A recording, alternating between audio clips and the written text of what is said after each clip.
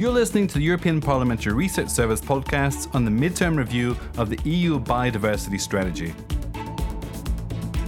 Our biodiversity is at risk, and the truth is, EU member states are not doing enough to protect it. This is one of the conclusions of the European Commission's midterm review of the EU biodiversity strategy, but there are more. Stay with us to find out how the European Parliament is reacting.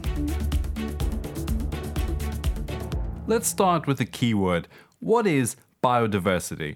It's the variety of life on Earth at more than one level.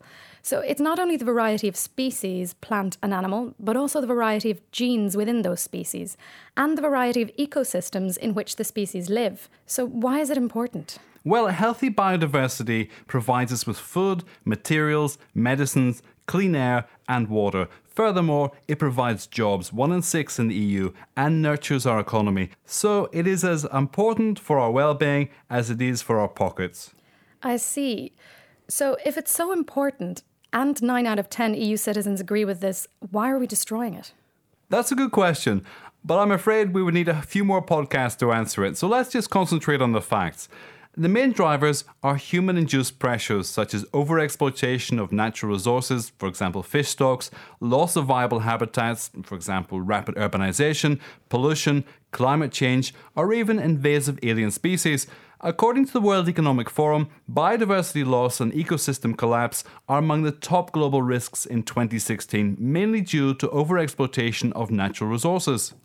If we look at the EU, recent studies show that nearly 77% of protected habitats and 60% of protected species are in an unfavourable conservation state.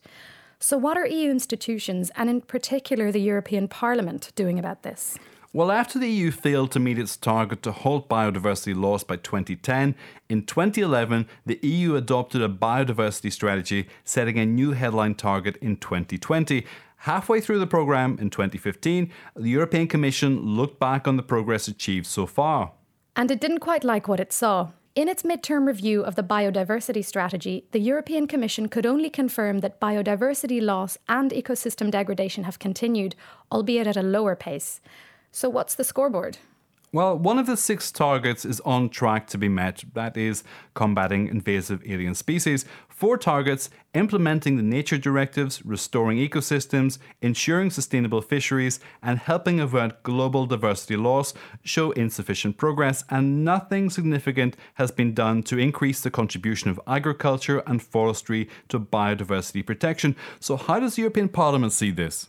Since 2010, the European Parliament has passed several resolutions to encourage further EU action in support of biodiversity, the promotion of green infrastructure investments, and countering the spread of invasive alien species. And in a report on the Commission's midterm review adopted by the Environment Committee in December 2015, MEPs showed deep concern about the continuing loss of biodiversity and call for the full implementation and adequate financing of the nature directives, notably the Birds Directive and the Habitats Directive, which form the backbone of the EU's biodiversity policy and the basis for Natura 2000, its nature protection network. MEPs also highlight the need for more policy coherence, in particular between biodiversity protection and agriculture and forestry. And the European Parliament urges the Commission and Member States to redirect funds under the Common Agricultural Policy from environmentally harmful activities to sustainable agricultural practices.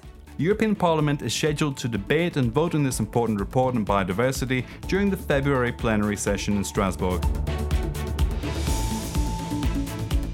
You're listening to the European Parliamentary Research Service podcasts.